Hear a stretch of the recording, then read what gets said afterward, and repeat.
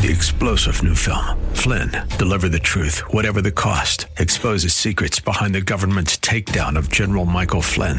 Flynn knew what the intel world had been up to. He ordered the first audit of the use of contractors. This set off alarm bells. He told the truth. He was the most dangerous person for Donald Trump to hire. They had to get rid of Flynn. Flynn, deliver the truth, whatever the cost. Available now. Watch it today. Go to salemnow.com. salemnow.com. Welcome to Plan Your Estate Radio with your host, San Jose estate planning attorney Bob Bergman. Bob's been practicing law for over 30 years and is certified by the State Bar of California as a legal specialist in estate planning, trust, and probate law. Bob is here to help you set your house in order with valuable insights you can use today to prepare a better tomorrow for your loved ones. And now your host for Plan Your Estate Radio, attorney Bob Bergman. Good afternoon, Bay Area. Bob Bergman here, broadcasting from my office in San Jose. I'd like to start the show today with a little survey, and I am looking into returning to offering in-person estate planning seminars here in San Jose. I have found a location near my office that under current COVID guidelines is large enough to have right now about 13 people attending. And as the county opens up more and more, eventually it would be able to reach as many as 50 or 60 people attending. And if you are interested in or would come to an in-person estate planning seminar in San Jose, could you please just shoot a quick email to me at radio@lawbob.com and let me know if that is something that would be of interest to you.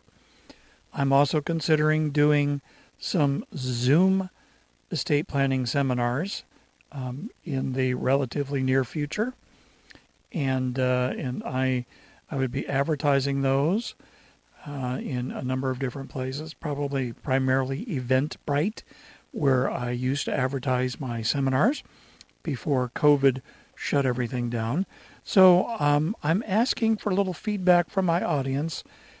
If you would come to a live estate planning seminar here in San Jose in the future here, please send me just a quick email at radio@lawbob.com so that I could know if that you would be interested in that.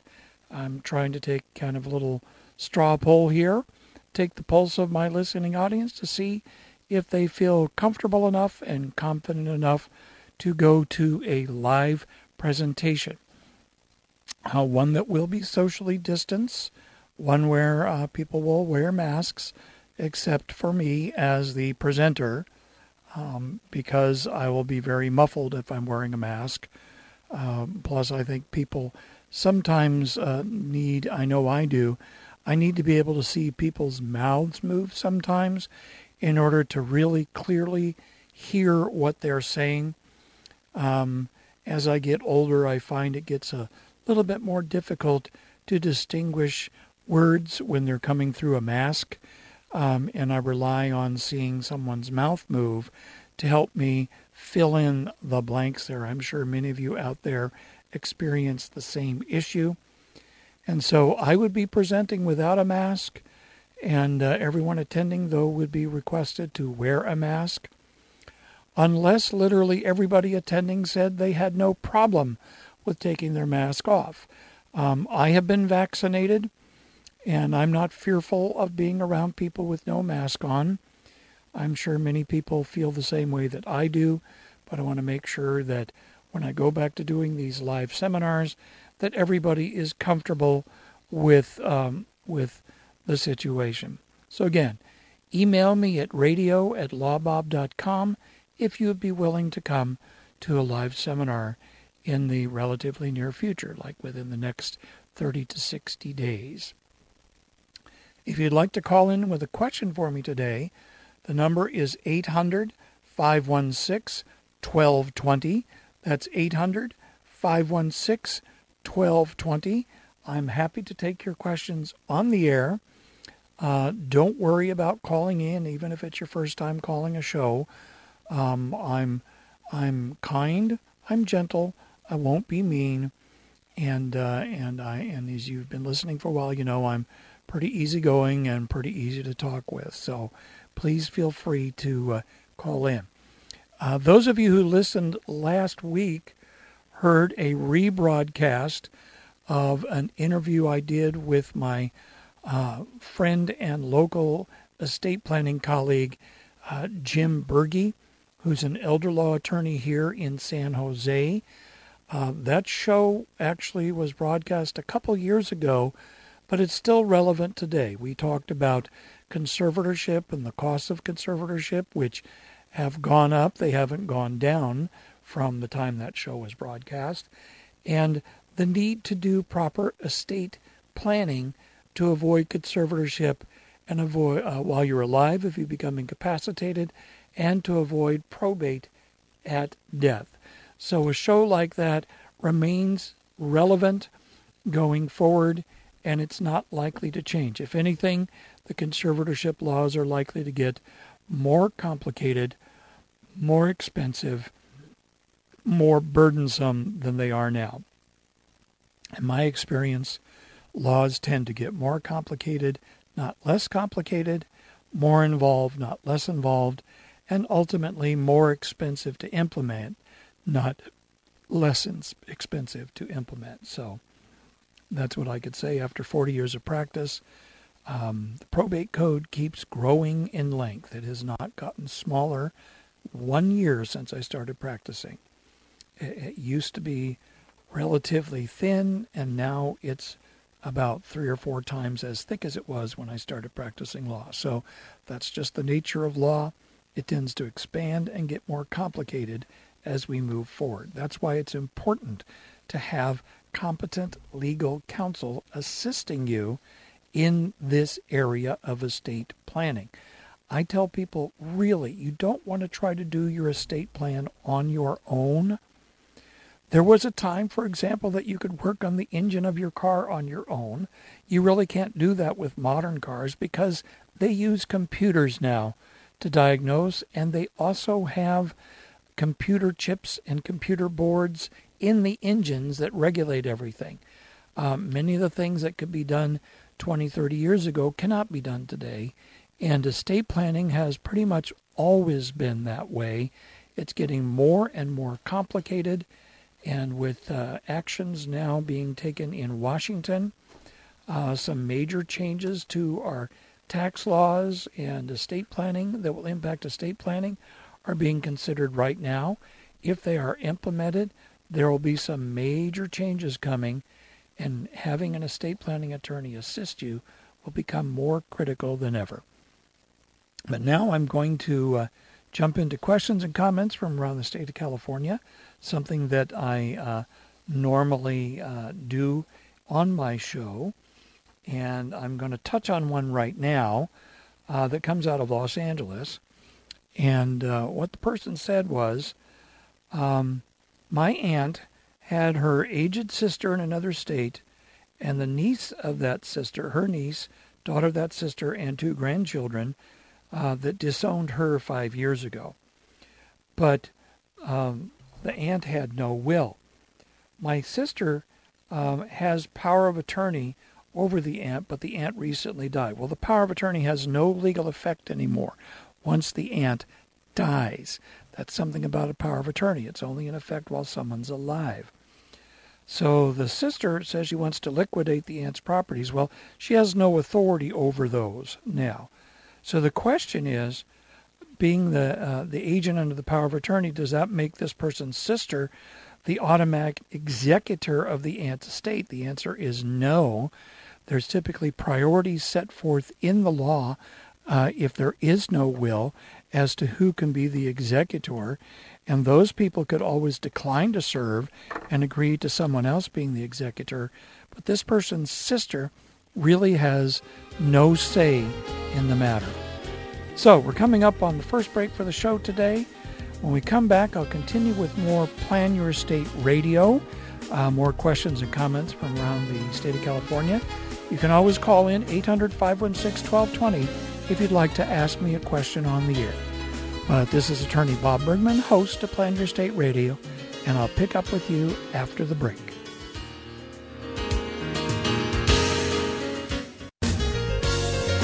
Now, back to Plan Your Estate Radio. Once again, your host, estate planning, trust, and probate law specialist, Attorney Bob Bergman. Hi, welcome back. I'm going to continue with more questions and comments from around the state of California. So let's jump into here. Let's see. So, question, will the grandchildren with the deceased parent inherit a portion of the property if they aren't included in the trust? This out of San Francisco says, my grandmother is 95 and my mother passed away 10 years ago. So the person asking is one of the grandchildren. As far as my sister and I have been made aware, we'll receive my mother's half of the inheritance when our grandmother passes. There is definitely a trust in place. We've just never seen it to tell us one way or the other. If the estate excludes my sister and I, is that final? Well, the trust will say what happens to the deceased parent's share of property if that person dies before the person who created the trust, who is the grandmother. And a very typical trust would say, I divide my property between my children, or their issue, either what's called by right of representation or per stirpes, T-I-S-T-I-R-P-E-S, which essentially means the same thing, not precisely, but close enough to the same thing. And that would mean that if a child has died and had issue, such as their own children and or grandchildren, then the deceased child share would drop down and be divided between that deceased child's own children, which would be this person asking the question, and her sister. That would be a very typical, I would say probably the most common distribution. It might say everything goes to my children and or the survivor of my children, and if all of them are deceased, then drop down to the next level, which would be grandchildren. That's another possible distribution plan. Distributions could also include, I just want everything to go to my children, but if this child dies before me, their share does not drop down to their own children. That would effectively be disinheriting those grandchildren, this person and his or her sister. So you have to see the trust to really definitively answer just what will happen to that share for the deceased parent. And there's no real way to kind of, quote, answer the question without seeing the trust document. Seeing the trust document, if it's drafted properly, it would be very straightforward about just who is going to receive that deceased parent's share. Okay, here's a question out of Los Angeles. How do I handle an alleged debt of my parents who have been deceased for 2 to 4 years? It's kind of a strange question. I think your parents would have been deceased. I think what they meant was one parent died 2 years ago, one died 4 years ago. And the person said, I received an email from a distant relative claiming my deceased father owes them $20,000 from a loan from 2016. My father passed in 2019, and my uncle had received the email and forwarded it to me. This is the first I'm hearing of it. I was sent a copy of the check by email that was paid to my father, but I have no written proof of any sort of a loan or a deal between them. I'm worried my relative might try to sue us. What recourse do I have if there's no proof of the loan terms?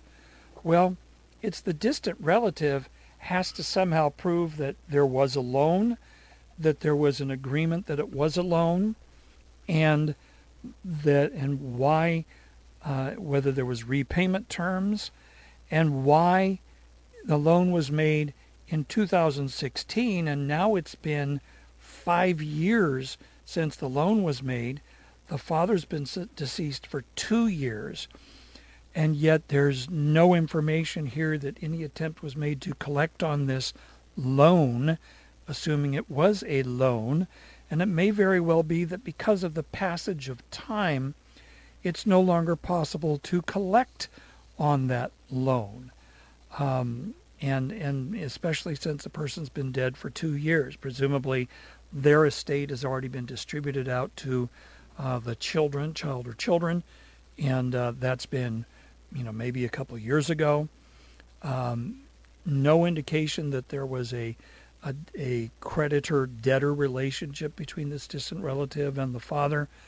But if there is no written agreement that could be sued on, then there's going to be a shorter statute of limitations. And a statute of limitations basically says that if you wait too long to enforce your legal rights in a contract, this is in the context of a contract such as a loan or an agreement to make a loan, then you lose the ability to collect on that contract or to collect on the loan.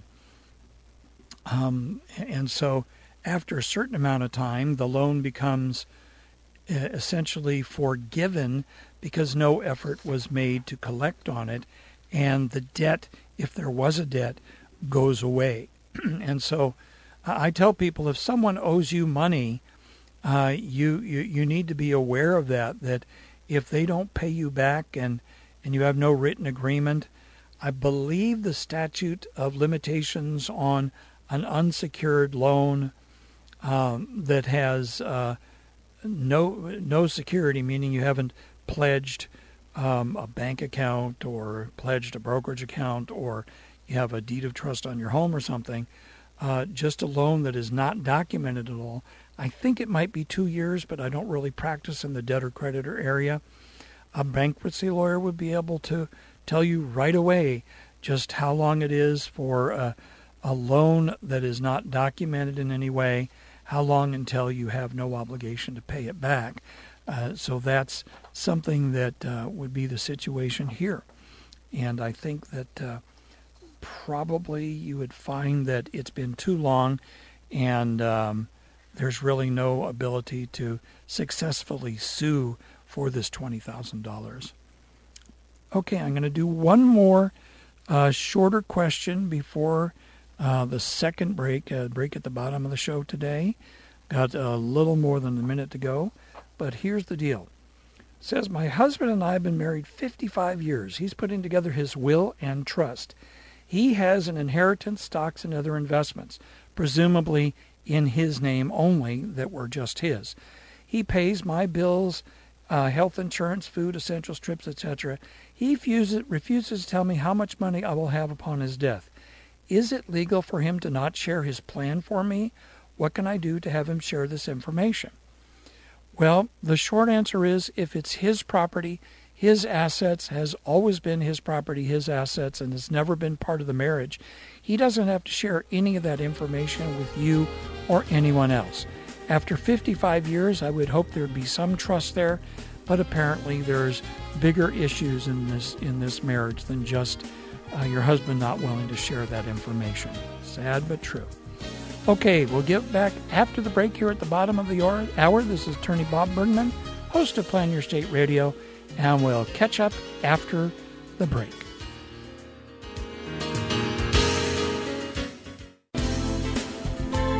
This is Plan Your Estate Radio with San Jose estate planning attorney Bob Bergman on AM 1220 KDOW. Hi, welcome back. I'm going to continue with more questions and comments from around the state of California. If you would like to call in to ask a question of me on the air, it's 800-516-1220. That's 800-516-1220. Okay, this is out of Kentfield, California. Not exactly sure where Kentfield is. Don't know if it's Southern California or if it's up in Northern California somewhere. If you live in Kentfield or know someone from there, then you know where it is. I'm not quite sure myself. Okay, this person says, I've been helping manage a former client's estate after his passing. He has a trust. I don't know if it's revocable or irrevocable, but I'm trying to find out if I can be gifted $12,000 for services rendered. Okay, let's just pause right there. If you work for somebody and they pay you, that's not a gift. Literally, that's not a gift. That is payment for services rendered. As he says, he's rendered services to the former client's estate. He says, I'm hoping to receive the money as a gift so I don't have to claim it on my taxes, as it would put me into an entirely different tax bracket. Well, what it would do is put some or all of the $12,000 in a different tax bracket, not everything that you earned. The tax brackets kick in for higher and higher levels of income. They don't apply to income that already is taxed in a lower tax bracket. But the short answer to this person is no, you cannot be gifted something for services rendered. If you're a beneficiary of the trust and it says you're given $12,000 as a beneficiary, that's a gift. That's not taxable income. But if it's money going to you for services rendered, by definition, that's taxable income. There's really no way around that. Okay, out of Sacramento, person says, I'm a beneficiary in my husband's trust. I'm also on the deed of the primary house we owned together. The trust states that 50% of the primary house is mine. Well, that's true, because this person's on the title, with 25% going to each of our 2 adult children. Am I bound by the language in the trust? In other words, does the house need to be sold? Or can I keep the house to live in since my name and my now deceased husband's name was on the deed as co-owner? Okay, it's not clear from this whether or not the house was in the name of the husband and the spouse, or if half the house was in the name of the husband's trust. If the property was owned in both of their names, then the question becomes whether how they own the title in both their names. Was it held as community property with right of survivorship, as joint tenancy? If the latter two, then that means that this surviving spouse owns 100% of the property. If it was owned as community property, then the question becomes, did the husband have a will that directs that his community property is to go to his trust, in which case ultimately his half interest in the property would go into the trust and then presumably would pass to the children. There's more information that's needed here to truly answer this, but I think it sounds like it may be that half the property was in the husband's trust and the other half was in the surviving spouse's name. And if that's the case, then the surviving spouse now owns the property with the 2 adult children. The property, anyone who's on the title has a right to live in the property, including the surviving spouse. But if the kids want their money, the surviving spouse either has to refinance and raise the money with a mortgage to pay the kids off, or they're going to have to sell the house to pay the kids off. And the kids could actually go to court and force the sale of the house. It's what's called a partition action.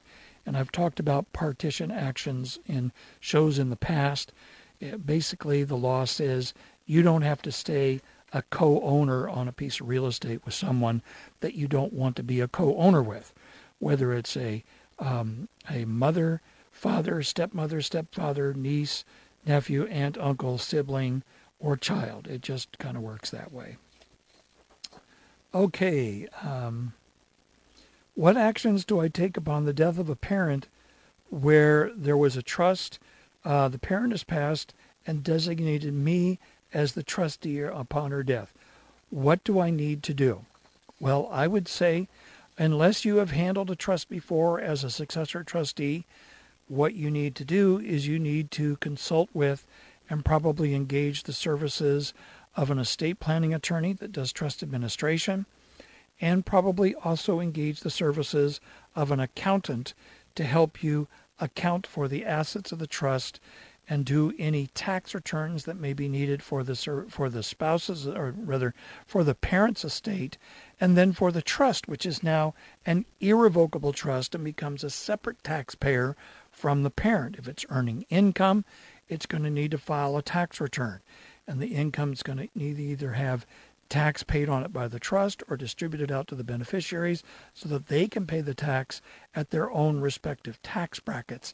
That's kind of what will happen, or what needs to happen.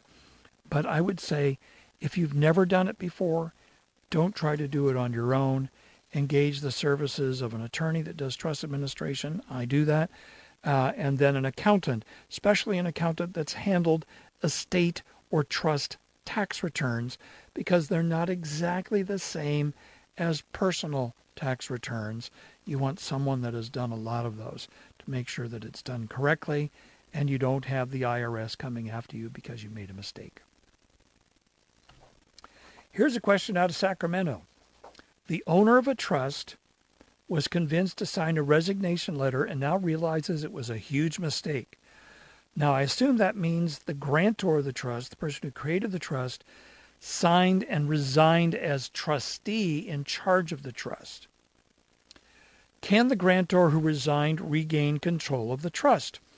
Well, first of all, if it was a revocable trust, then the grantor of the trust, as long as they're still competent, has the power to amend and modify that trust at any time, which would include firing whoever took over as the trustee and taking back over as trustee again.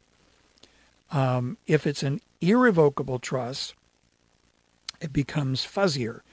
Only if the grantor of the trust retained the right to hire and appoint trustees of the trust would they be able to possibly take back over as the trustee of the trust.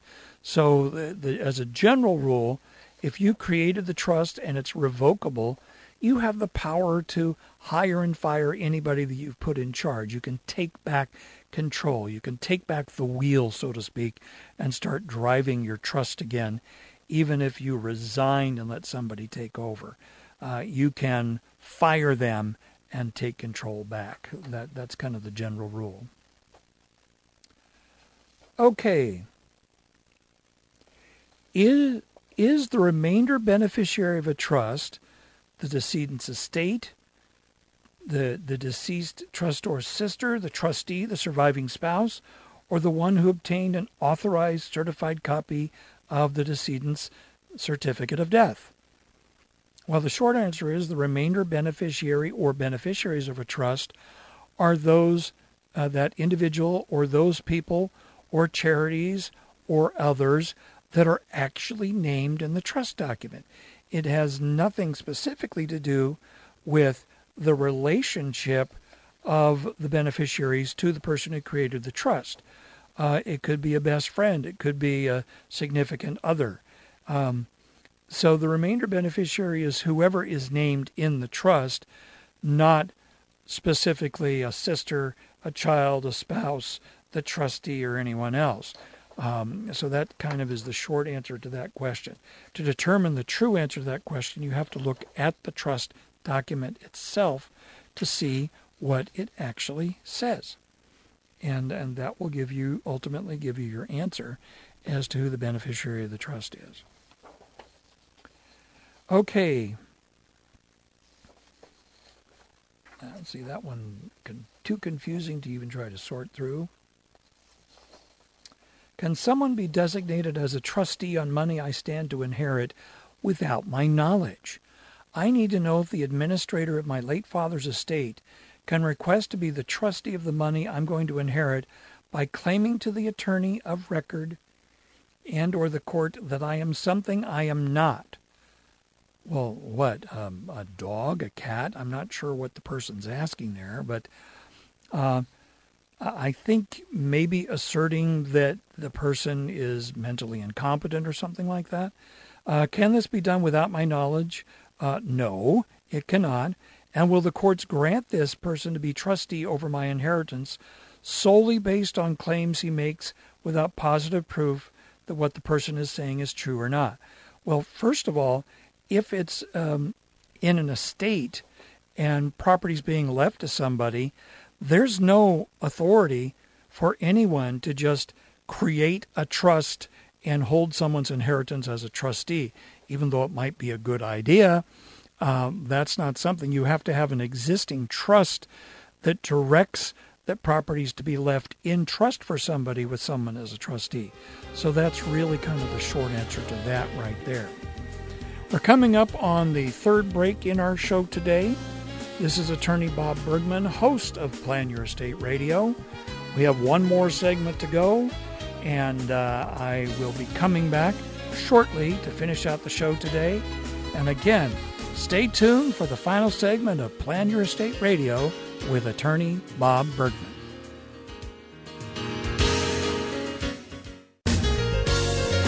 Now, back to Plan Your Estate Radio with Attorney Bob Bergman. Hi, welcome back. I'm going to close out the show today with some more questions and comments, but I'd like to ask one more time if you would be interested or willing to come to a live estate planning seminar here in San Jose, likely within the next 30 to 60 days, please email me at radio@lawbob.com and let me know that you would be interested. I'm trying to get some sense of whether there is any pent-up demand for live estate planning seminars. I want to return to doing those. I would typically do those 1 or 2 a month before COVID hit back and shut us down back in the middle of March of last year.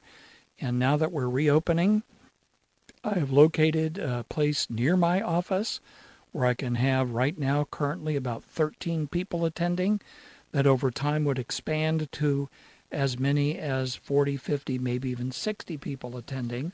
I don't anticipate getting that many people coming, but I'd like to be able to have 20 to 30 people coming, because that's a good group to present to, and it creates an energy all its own. Plus, I am eager to get back to presenting my estate planning seminars again. It's been too long. But if you could email me at radio@lawbob.com, let me know if that's something that you would be interested in. That'll give me some sense of what kind of demand there might be, at least from my listening audience. And I'm grateful for this listening audience. If you've been listening for a long time, thank you. If you're just listening for the first time, thank you. And please let your family and friends know. Just to let you know, this show typically rebroadcasts on KDOW at 3 o'clock on Saturday afternoons and at 6 o'clock on Tuesday evenings. So if you missed the rest of the show, or you want to let somebody know about it, that's when it rebroadcasts. You can also go to kdow.biz, B-I-Z, and look for the podcasts. Look for Plan Your Estate Radio, and my shows are rendered as podcasts on the website there, so you can listen to them or download and listen to them at your leisure. I'm very happy to have you do that, and let other people know that's how they can, if you heard something good, note down the date and time, and then you can go there and share that with other people. Okay, here's a question out of Jackson, California. I know where Jackson is. I had a friend, I think, who went to college there in Jackson. I think there's a community college there, and the person went to that community college there. In any event, here's the question. If a trust is made irrevocable upon the death of the grantor, that's pretty typical, can it be revoked after the death of the grantor? Hypothetical situation. My mother passed away and left the house and property to me. My sister and sister-in-law, both co-trustees of my mother's trust, have put in a legal request to have the house and property taken away from me. Now, I assume that means they have filed a petition with the court where the mother lived, making some kind of claim that this child is not entitled to the house and property. Maybe the claim is that the child exercised undue influence on the mother and induced her to leave everything to her and nothing to the sister. And then I guess if there's a sister-in-law involved, there's probably a brother as well, and maybe they're challenging the trust. Now, if they're co-trustees, they can't really challenge the trust. That's kind of a conflict of interest.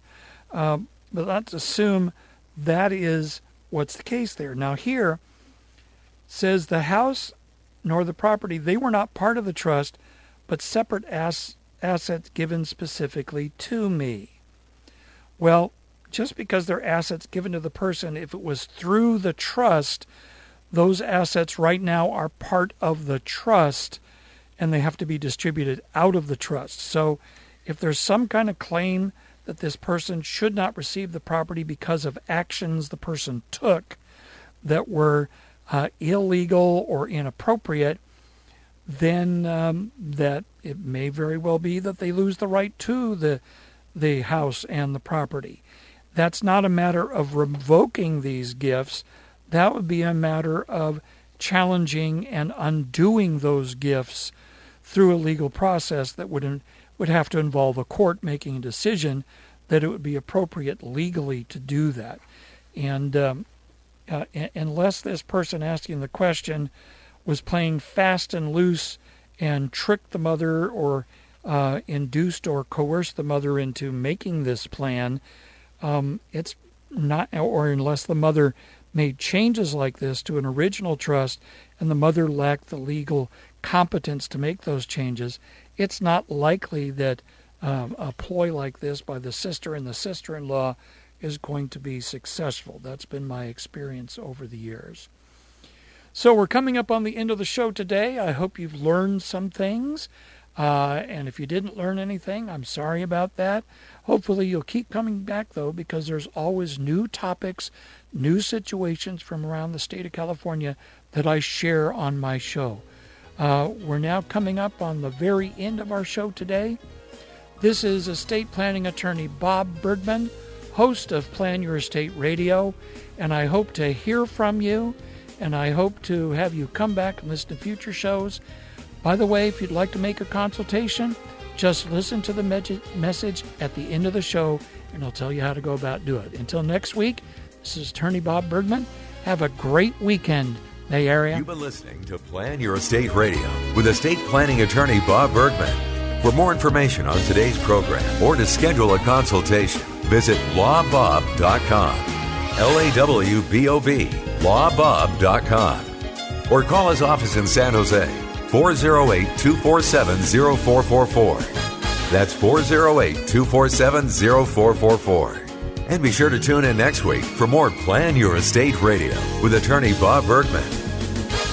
Opinions expressed in the preceding program do not necessarily represent the views of the ownership, staff, or management of this station and are for informational purposes only and should not be construed to be legal, financial, or tax advice. Seek appropriate legal advice regarding your particular situation. Attorney Bob Bergman does not offer any guarantees with regard to the outcome of your legal matter. Prior results in other cases do not guarantee a similar outcome in your case. All rights reserved.